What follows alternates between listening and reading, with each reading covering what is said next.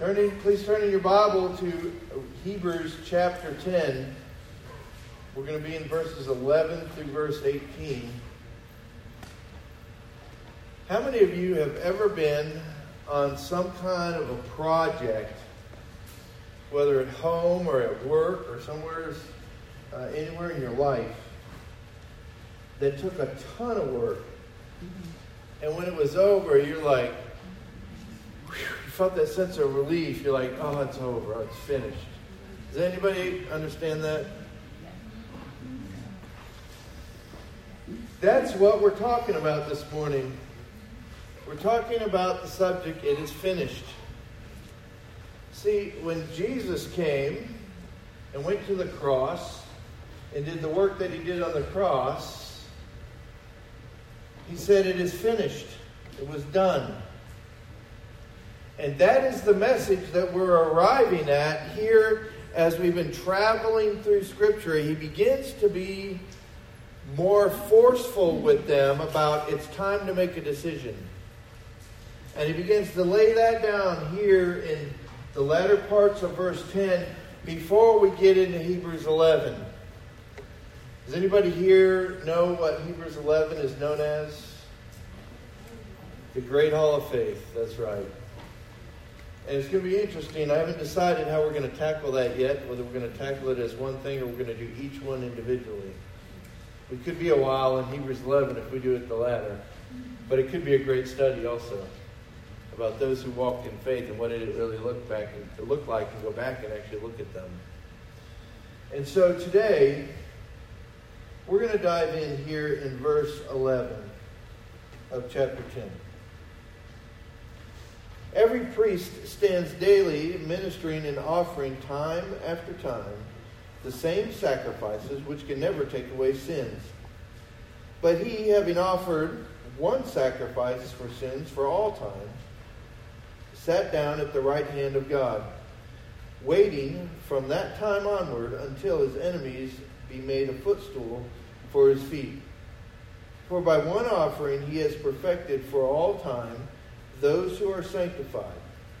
And the Holy Spirit also testifies to us for after, saying, this is the covenant that I will make with them after those days, says the Lord. I will put my laws upon their heart, and on their mind I will write them.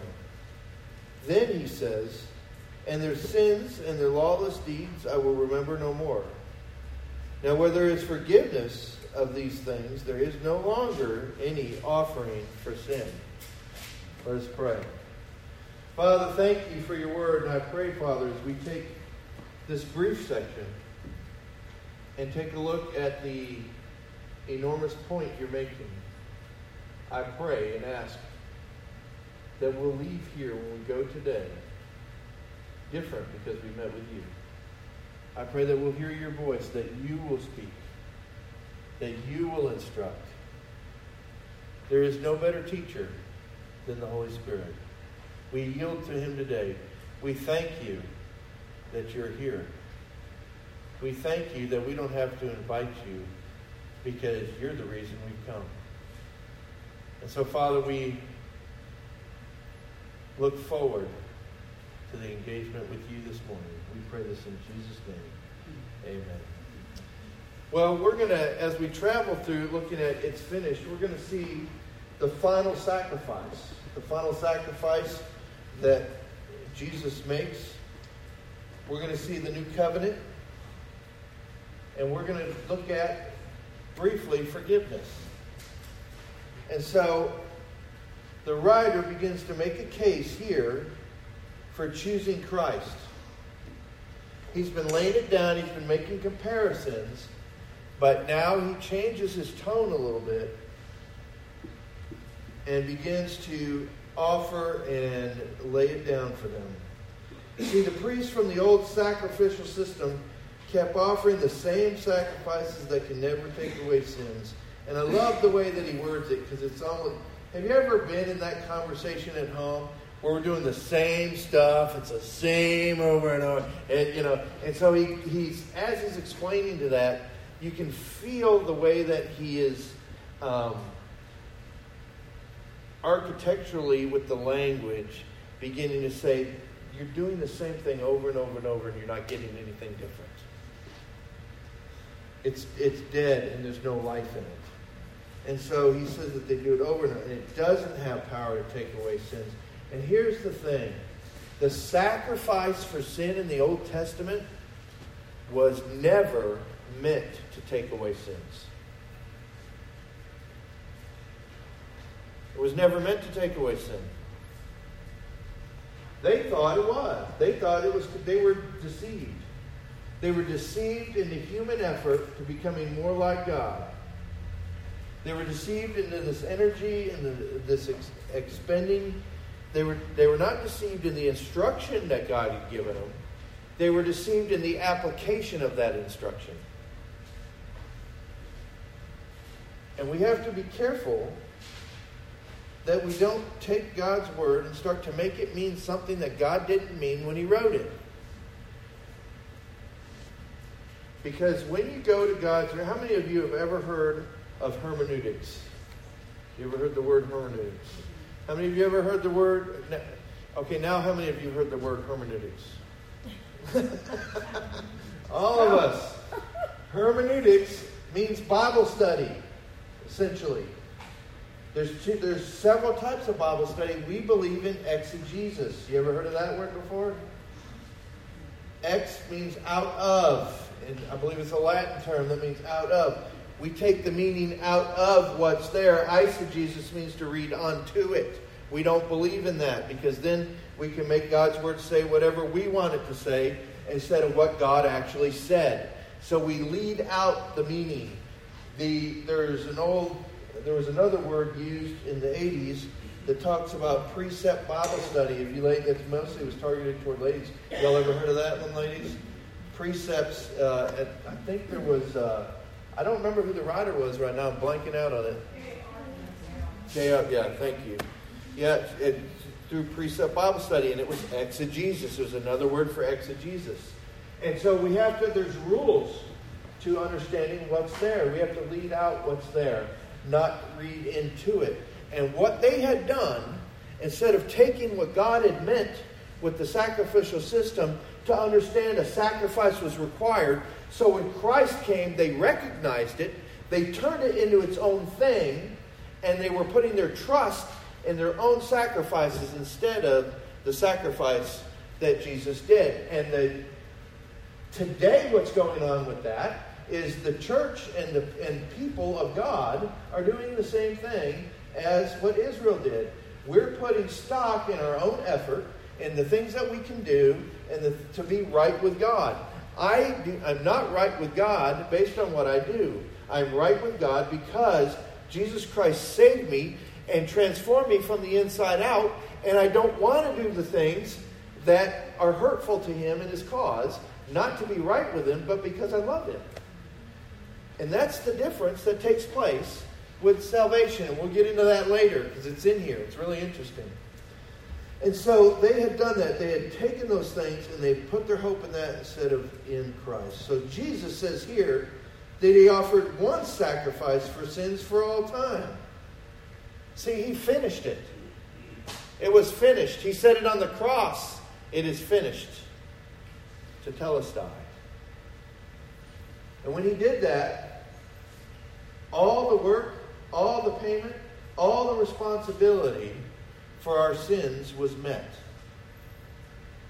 It just had not yet been applied to us because it's applied based upon faith. By grace through faith you've been saved, yet not of yourselves. It's the gift of God, not of works, lest any man should boast. That's Ephesians 2:8-9. And so it's by grace that we're saved through faith. So Jesus offers this one sacrifice. See, because their sacrifice was insufficient. It wasn't removing sin. But Jesus did. He finished what was needed to satisfy God's requirements for the forgiveness of all sins. And so when he did it, it was complete. That is a perfect picture of us. Repeatedly doing the same thing, but Jesus said, man, if you just let me do it, I'll do it, and I'll do it completely. And he did. And so that was the final sacrifice. Now, Jesus is not making sacrifices for us for sin anymore, like the priests were doing, how they had to keep going back and over and over and over and over. What do you mean we're going to have rice and beans again? Terry said amen. I wasn't sure if that was amen, she wanted rice and beans, or amen, we'd like. But what's he doing now? It says, he tells us what he's up to. He's seated at the right hand of God. To be at somebody's right hand was a place of authority. That's how it was used back in the Greek culture. The place of authority. Jesus is seated at the right hand, the place of authority. But it's also a place of rest. We don't see Jesus standing. We don't see him hanging on the cross anymore. It's a place of rest. Why? Because his work is finished. Even though he's going to come again, even though he's going to come for us, when he said it's finished, he meant it's finished. You know, it'd sure be nice if the things that everybody said today, they actually meant them. We live in a world of threats and all these things. Well, if you do this, then I'm going to do that. And then nothing ever happens, and we don't ever believe what they have to say. Well, I'll tell you what, when we were growing up, if we were told we were going to get spanked if we did something, and we did it, guess what happened? We got spanked.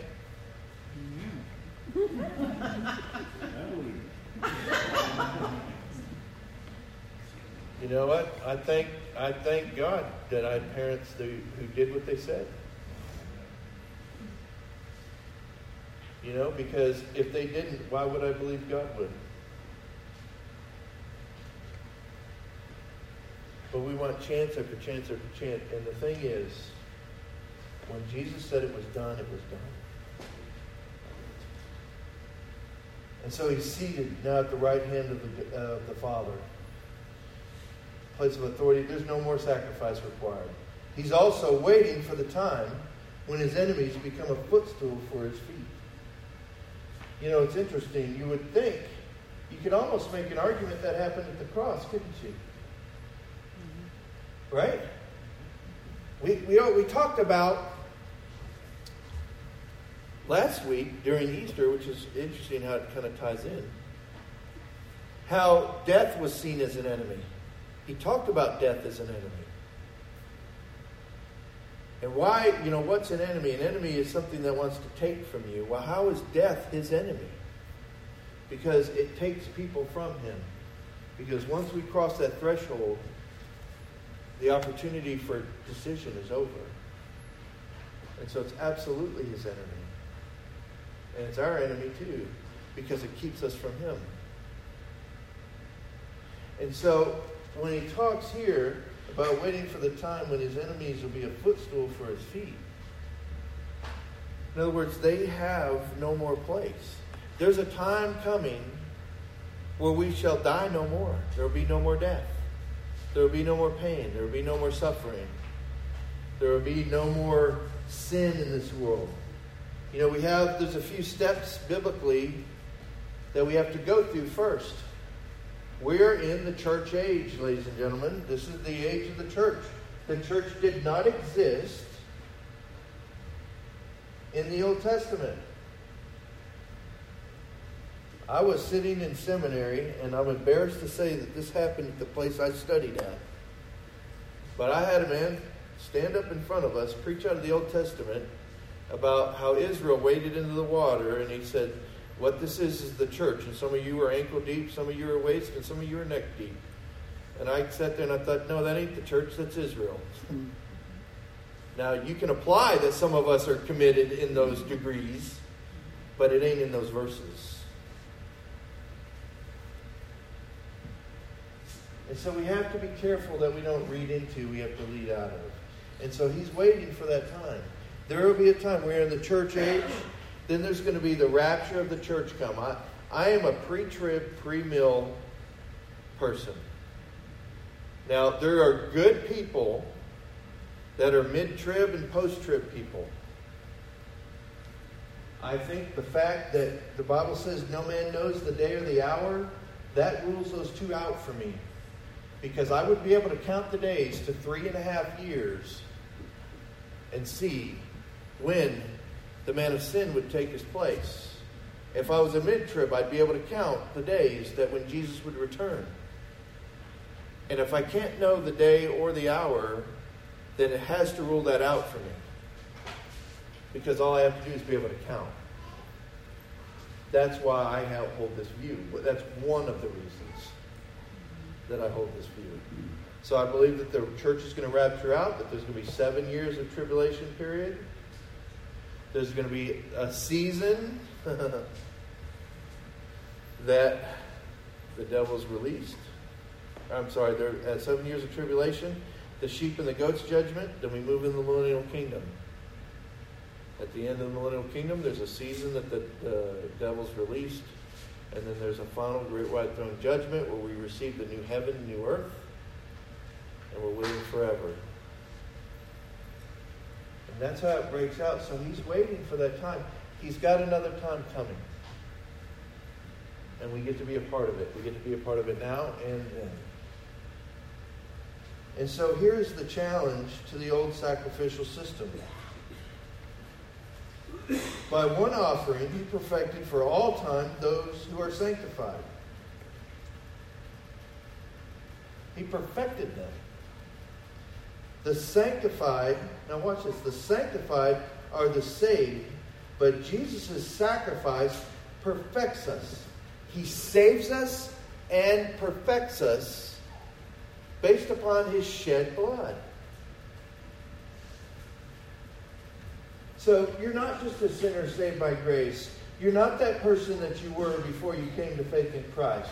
Because if that were true, then this is a lie.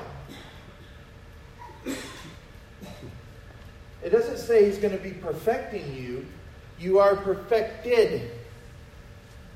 The tense tells us it's in the past.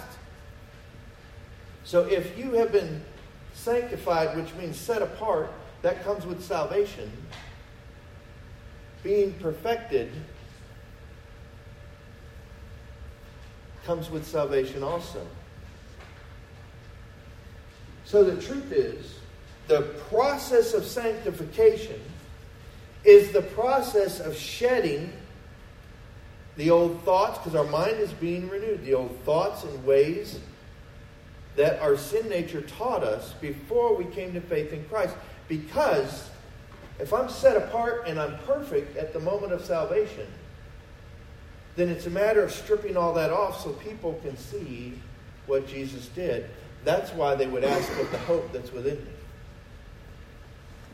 That's why his sacrifice was enough.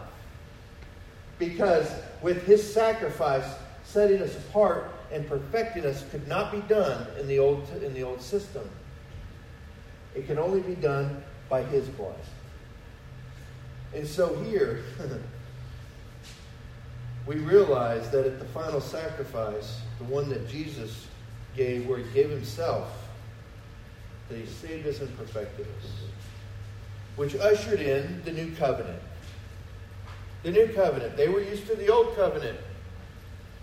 They had all these laws, and then they had laws to explain the laws. It's kind of like what we're living in now. Well, here's what the law says, and here's these 17 laws to explain those laws, what the law says, and then we have case law that helps to study that and redefine that. And so we go through this whole thing. And Jesus said, no. I am the new, he's the new covenant. And the new covenant is in his blood. Verse 15. The Holy Spirit enters the conversation. You know, that's really interesting. I don't know if you saw that or picked up on that. Because the Holy Spirit plays a vital role in the new covenant, doesn't he? We enter that because he convicts us of sin and we say yes to Christ.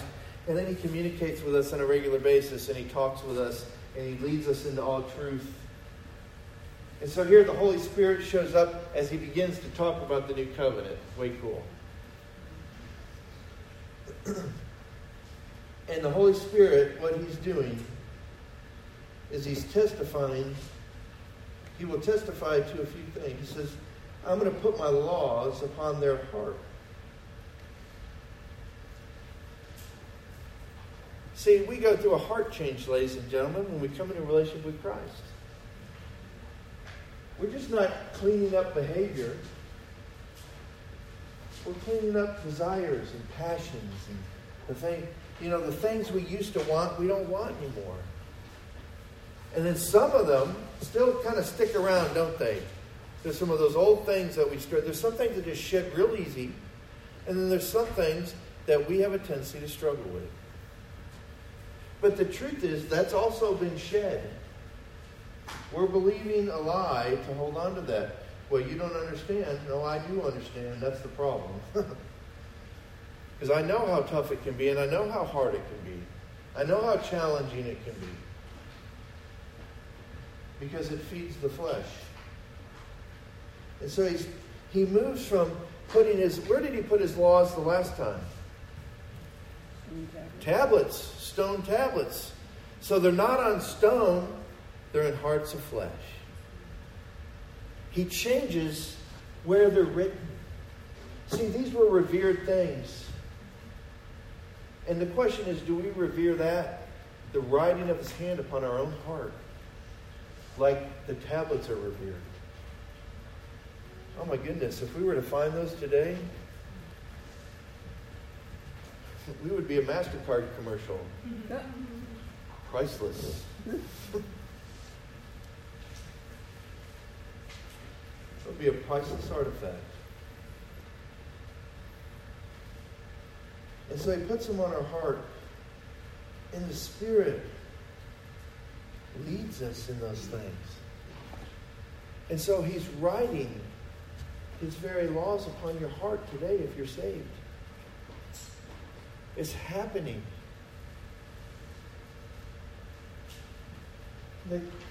We have to pay attention, ladies and gentlemen.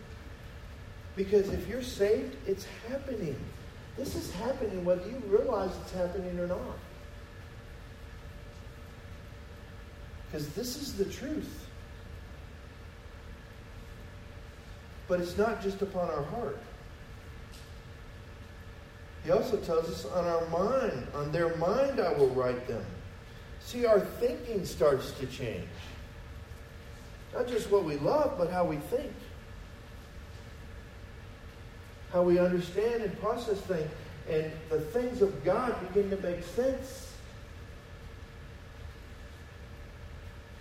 I'll give you a verse. Y'all give me that look. That means you want more Bible.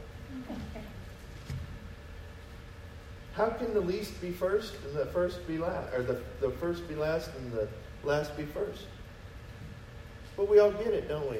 To a degree. Humility. How many of you enjoy arrogant people? I was wondering. Man, look at the hands in our laps. Terry looked up, she's like, somebody raise their hand. What do we do with arrogant people? We kind of resist them. We get away from them. We know that there's something that's going to go wrong there. They're not teachable. But humble people, how many of you have ever had a boss that was humble? Isn't it a joy to work for them? Right? It's a joy. And you know what you find yourself doing? You do more. You know, they've asked this, but I'm going to do more because I enjoy working for them. You know, if employers want to find out how to get more out of you. You know how to get more out of something? Put more into it. It's not that hard. It's really not that hard. Before I turn this into a John Maxwell, the Holy Spirit writes them on our heart and on our mind. That's what the new covenant's about. That's not a strange thing. That's not an unusual thing. That's the way it is.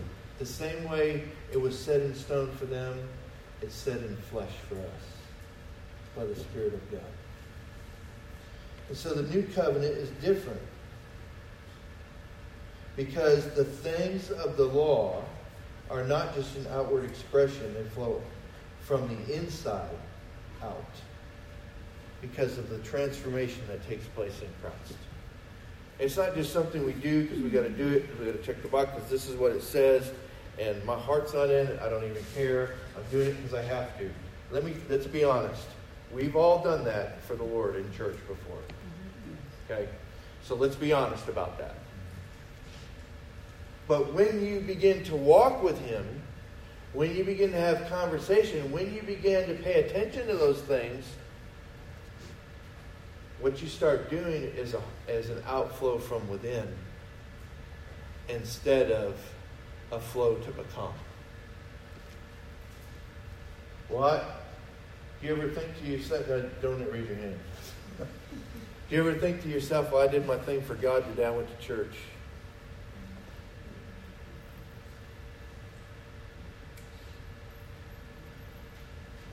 Church is to encourage us unto what two things? Love and good works, good deeds. And so, this is not what we do for the Lord. This is where He speaks to us and encourages us unto love, to loving one another. Because sometimes it can be hard to love us, can't it?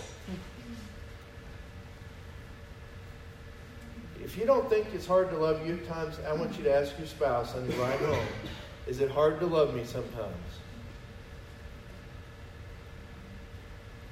And spouses, be honest on the ride home. No, you're perfect all the time.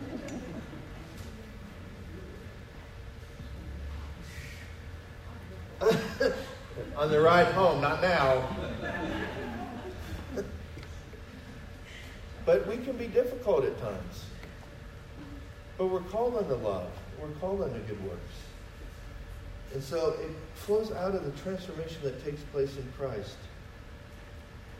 But the thing that's really interesting here, because the whole sacrificial system was a picture of forgiveness, as he talks about complete forgiveness in verses 17 and 18. See, he goes further informing us about that. We're told that our sins and lawless deeds He will remember no more. Have you ever gone to apologize to somebody and they can't remember the offense? Yeah. And what do we normally say? Well, then never mind, right? If you don't remember, then we're not going to talk about it. Right? Isn't that what we do? We don't go, well, let me remind you how bad I was. We don't do that. We stop talking. But yet with God, when He doesn't remember it anymore because He says He won't, we want to remind Him, well, let me tell you. Instead of finding out what He's up to in our life in that moment. You see, He chooses to remember no more. He chooses in His divine holiness to wipe His memory of your sins and lawless deeds. Man, what a loving God.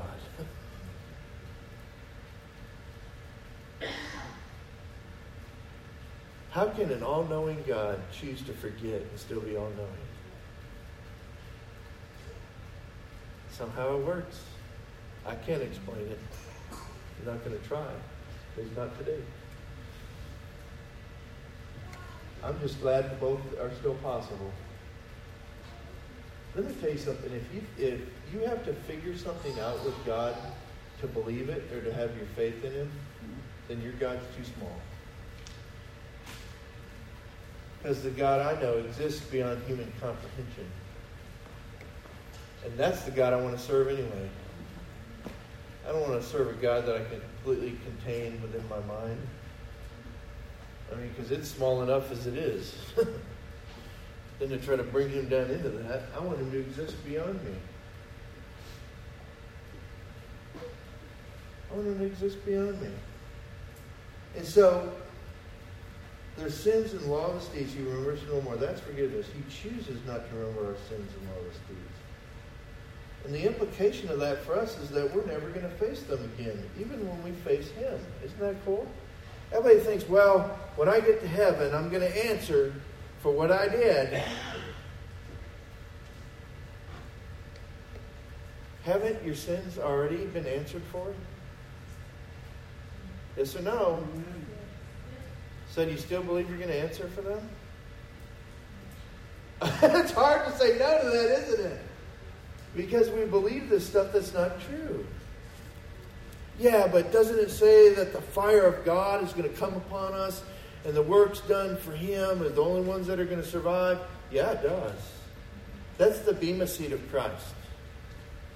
And what he's talking about is we have this body of service before us that flows out of our life.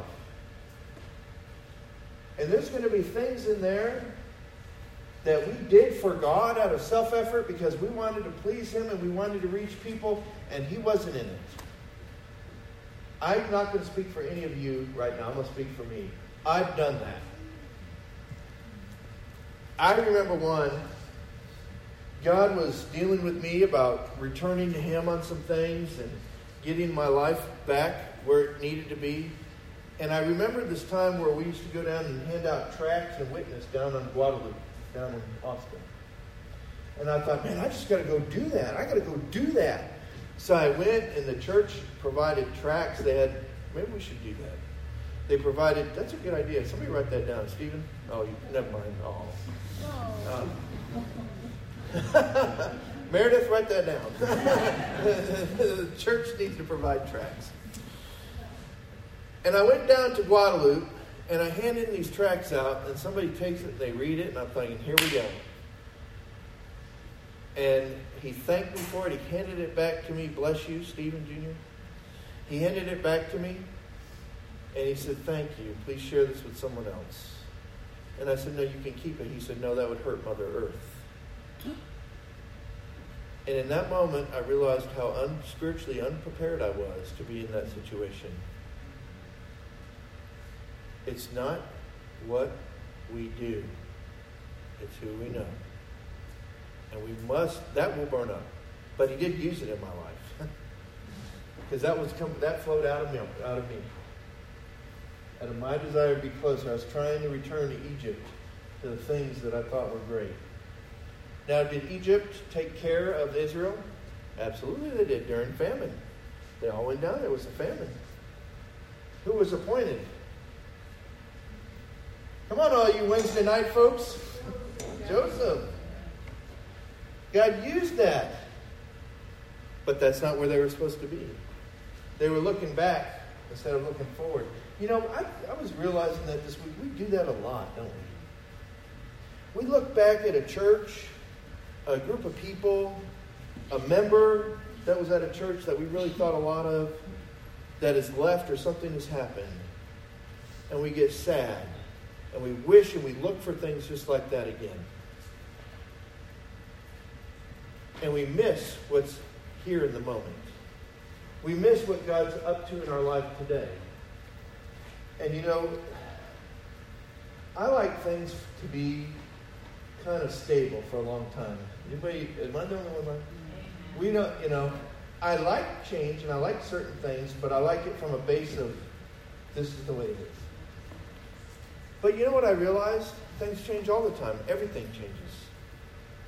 You know, eventually one day I will not be pastoring this church.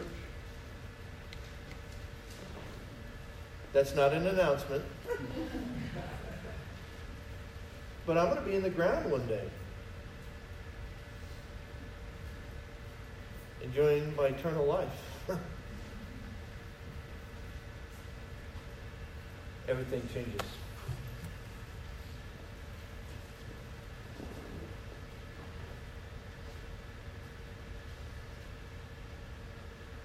And so here, the implication is we're never going to see those sins again. Guys, you don't have to worry about that. We need to quit worrying about that and quit letting that beat us down from enjoying the salvation we have in Christ. Well, what if I make a mistake? You know what? Anybody ever heard the name Wayne Gretzky before? How many of you have never heard the name Wayne Gretzky? Okay. Wayne Gretzky was a hockey player, arguably one of the best of all time. And Wayne Gretzky said, 100% of the shots you don't take don't go in. We have to try things. We have to shoot. If you feel like the Lord is leading you, I'd rather try it and fail and miss because we're trying to hear than miss because we're not trying to hear or we don't care. We can't sit and do nothing. We've got a calling. We've been forgiven. That's the greatest. That's what this world needs. They need forgiveness. They don't even know how to forgive. Some of them are all eaten up by unforgiveness. Now, you don't raise your hand. Anybody here ever been dealt with unforgiveness? I will speak. I have been there. And I've had the Lord bring conviction in my life. And I went through the process of saying, well, that if I forgive them, then what I'm saying, what they did is okay. And it's not okay. Right? That's why we don't forgive, because what they did is not okay. But forgiving them doesn't say that what they did is okay. It says that you are not going to have control over my life, that Jesus Christ is. I will not allow what you did that was wrong. I will let that go and let Him be in charge of every area of my life instead of the thing that hurt me the most. See, our emotions become the dictator of our spiritual behavior then, instead of God's Word and the leading of the Spirit. And that's how the enemy works in. Man, I'm telling you, the enemy works on our emotions day and night, doesn't he? You know, I'm just getting so irritated with these people, I'm just going to let them have it. You ever been there where you know, you're trying to be godly and you kind of let it go, and you let it go, and you let it go. I feel like I'm in Hawaii, and you let it go. And then, but you're really not letting it go. You're just not reacting to it outwardly. What you're doing is, I'm going to keep it, and I'm going to let it build up, and it's going to get higher and deeper, and then it's going to blow over one little thing. And then they're like, why are you so upset over that one little thing? That's what happens. We don't let it go. If you let it go, there would never be that explosion later. Uh-oh. Now I've gone to meddling. It's true, though, isn't it? Truth is always true, right, Dwayne? Right. No matter which way it cuts, a sharp blade will cut wherever it's applied. Ooh, that's a good one. Somebody write that one down. And so the good news is we have complete forgiveness. There's no longer, listen to this, there's no longer any offering for sin.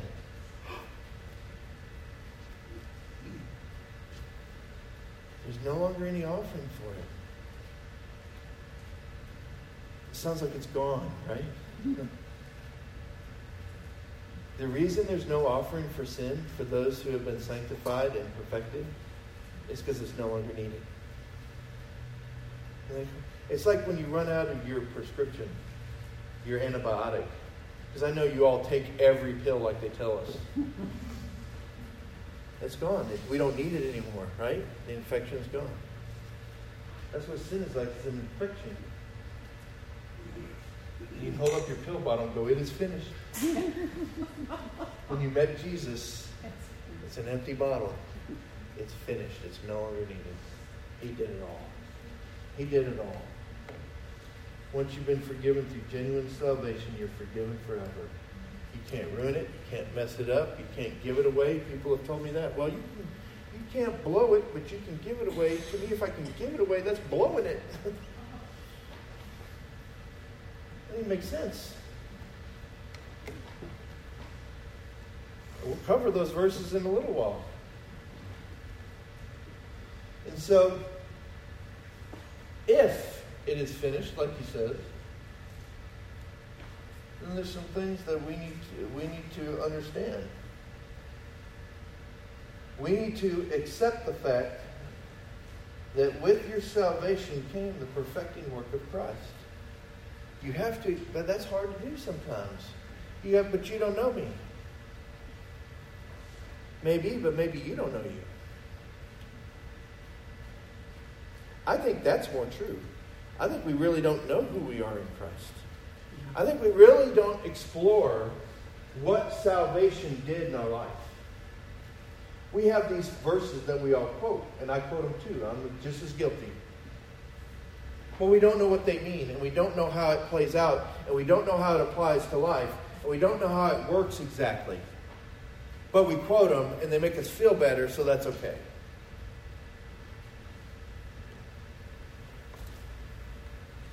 How many of you know where the verse is found where it says, I'm a new creation in Christ, behold, all things become new, and all things pass away?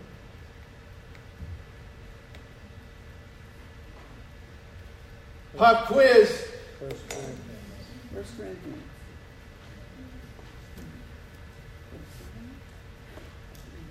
I don't know either. I got to look it up. I'm with you. 2 Corinthians 5:17, which is really 4th Corinthians, but that's another. 2 Corinthians 5:17. There were 4 books written to the Corinthians. We have 2 of them. We have the 2nd book and the 4th book. We don't have the 1st and 3rd. But yeah, we quote it all the time. What does it say in context? What's happening? Who's he talking to? Who's the writer? Why is he writing that? But we know the verse. No, we don't know the verse. We know the words of the verse. Come on, ladies and gentlemen. If we're going to be the church at Thessalonica, the only church that wasn't criticized, we have to bring. They sat daily and wrestled around the Word of God. They discussed it. And they grew together in love because of the Word of God. I'll tell you, if there's one thing we have here, I think that's one thing we have here, is the Word of God is central in all we do. And I will not compromise it. I will leave. If a group of people ever tells me I have to compromise it, either I'm leaving or they're leaving. And sometimes I can be a little more ornery. I just won't do it. I will not compromise the book. For nothing, nobody, no amount of money. When we were building this church, I had somebody offer me $300,000 I didn't have to pay back. But I had to sign something saying that I don't believe in the inerrancy of Scripture, and I sent them packing. I said, gotta find another way. And he did. What do we have if we don't have this? And so we have to believe what it says. And so if it says that he perfected us in salvation, you sit perfect where you are. Well, why don't I act perfect? That's a fantastic question. The reason we don't act perfect is we don't know what the truth is about who we are. That's why it's important that we begin to accept these things that God's Word tells us. See, you're no longer busted and broken. You're actually perfected. See, the enemy would like nothing for you to believe that you're worthless and accept. Well, nobody can use me. He can't use me like he used so-and-so. You're right, he can't. That's a true statement. He cannot use you like he used somebody else. You know why? Because that was their ministry. He didn't call you to their ministry. He called you to yours. You be the best you, or you be the available you. The best I can ever be is Mark. And what he's called me to. 1, accept the fact that with your salvation came the perfecting work of Christ. 2, worry less about our sin. Then we need to worry less about our sin and spend our time exploring our new relationship with Christ. We say that, don't we? We've all talked about that. Let me give you some things to think about because I'm going to help you. I want to do some application if we can. What does that mean about digging into the relationship? I'll give you some things to think about. Who is He? What are the characteristics of God? What are the 7 omnis?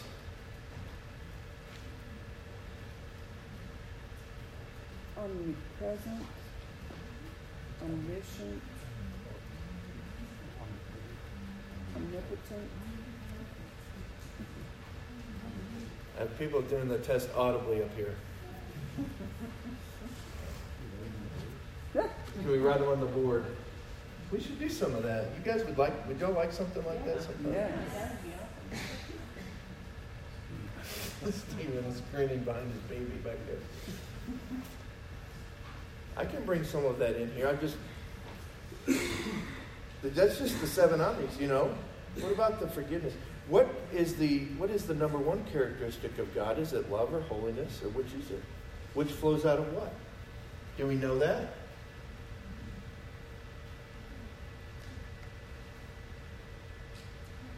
I think I can make an argument, but I want you to make the argument. I got to equip you to do that, right? Love, holiness, forgiveness, long-suffering. Those are just a few. The book's full of them. Come on, this is your application. You want to know how to explore your new relationship with Christ. Who is He? What are His characteristics? Okay? What are the things that He likes and loves? Is there anything God hates? Did you know there's some things that God hates? Did y'all know that? Yea, these 7 things do I hate. And He lists them. Okay? How He thinks. He begins to explain His thoughts as you travel through the Old Testament, and He engages His people. Remember, how many of you have ever heard of Jonah? I'm going to help unpack this for you, because we say these things and we don't ever unpack them. We've heard of Jonah. What do we know about Jonah? He fought God. And a whale. That large fish. He was told to go speak to Nineveh. Nineveh. He didn't want to go. How many of you know that that was not the only prophet sent to Nineveh? And found the same exact stuff going on there. How's that possible? Because during Jonah's time, Nineveh repented, didn't they? Yes. 120 years later, another prophet went and they were doing the same thing. They turned back. But remember when Jonah was under the tree and he says, I know that you're gracious and loving, and if I go, that you're going to grant them for you. And he knew who God was. And God began to explain what He wanted to do there. We see the heart and mind of God toward people who stink. You want to get to know Him, this is how you get to know Him. That's how you unpack this. How He thinks. How He acts. What does God... God has a point where He says enough. And He draws a line. He did that with Sodom and Gomorrah. He did that with the Israelites who refused to put their faith. The ground opened and swallowed them up. Those who had no faith did not go into the promised land. What has God done? Get to know Him by what He does.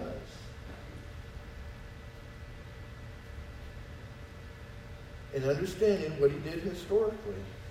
Ladies and gentlemen, we need to know Him. We say that, and that's said over and over and over, and nobody unpacks it. And I'm trying to unpack some of that for you this morning. 3, make a reasonable attempt to hear and listen to the Holy Spirit. If He's writing on our heart and mind that something is happening that God is doing in your heart and mind, and don't you want to know what that is? Don't you want to see what He's up to? Don't you want to see what He's writing? Know what it's about. Know why He's writing it. Know who it's for, not only in your life, but who He's preparing you for. Listen, that's how the Lord is communicating with us. God doesn't use text message. Well, He can use a text message.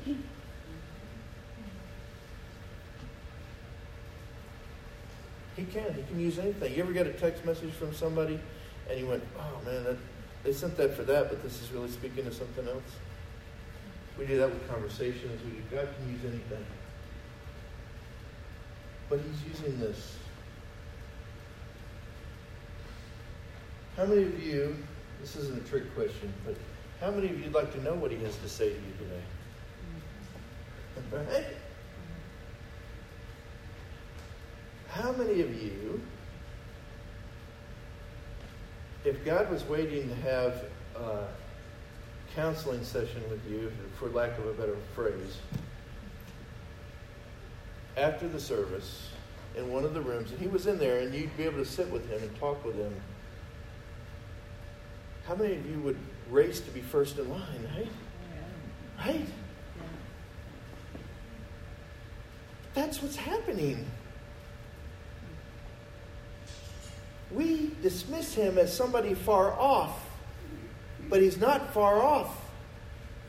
He's in our hearts and our minds. And I want to tell you, He wants to talk to you after the service today. Hopefully during it too.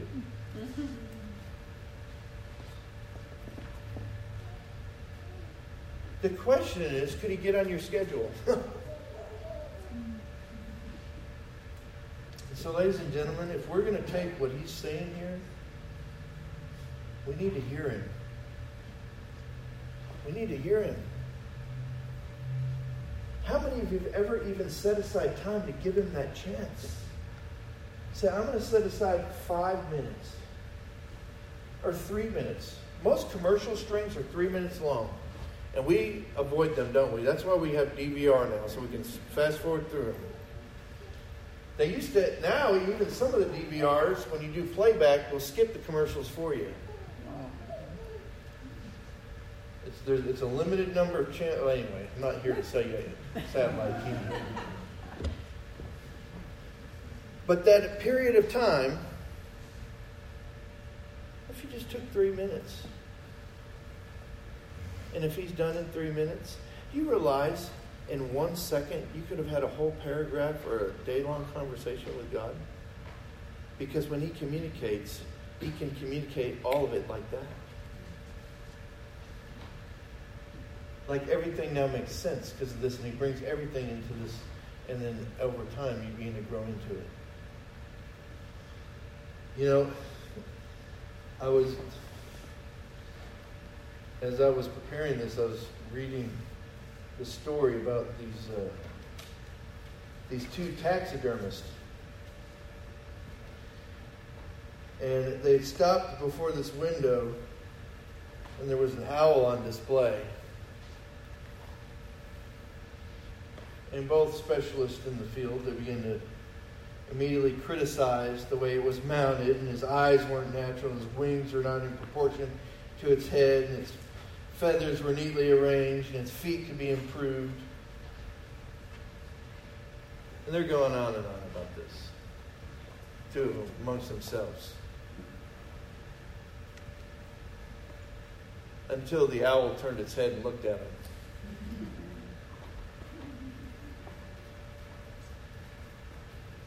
See, we become kind of prideful in our own eyes and rely on our own abilities and rely on our own things instead of sitting in awe and wonder and gratitude for what God has done and letting Him speak.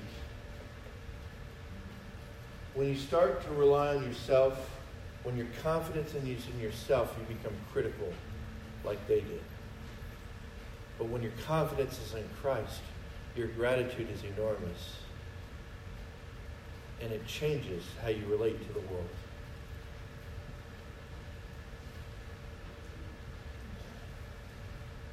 So the question for us becomes this: who's leading your life? Jesus said it was finished when He did it. And the question is, are you really going to let Him lead? Are you going to let him lead in the decisions you make and how you talk to other people and how you talk to your spouse? I was reading something the other day about how we treat the people that don't love us the most better than the people who do. People who've given up their whole life for us, we will treat worse than a stranger. That makes no sense. But we do it. Jesus gave his life up for us. And we treat him like a burden. I got to do this. I got to go. I don't feel like it, but I got to go. I mean, imagine that. Imagine that in the garden. I really don't feel like going, but I got to go because they're all sinners. Imagine if that was in here. How would that have made you feel? But doesn't it say that? Didn't he say, Father, may this cup pass from me, nevertheless not my will, yet thy will be done? That was talking about the pain and agony of the cross. Not his unwillingness to go.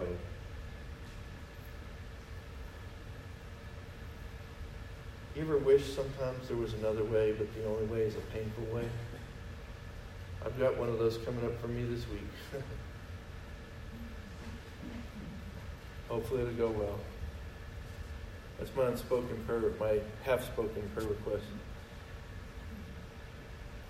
Ladies and gentlemen, who's leading? Who's leading? Is it God when you're in trouble? Or God all the time? Let's go ahead and bow their head and close their eyes.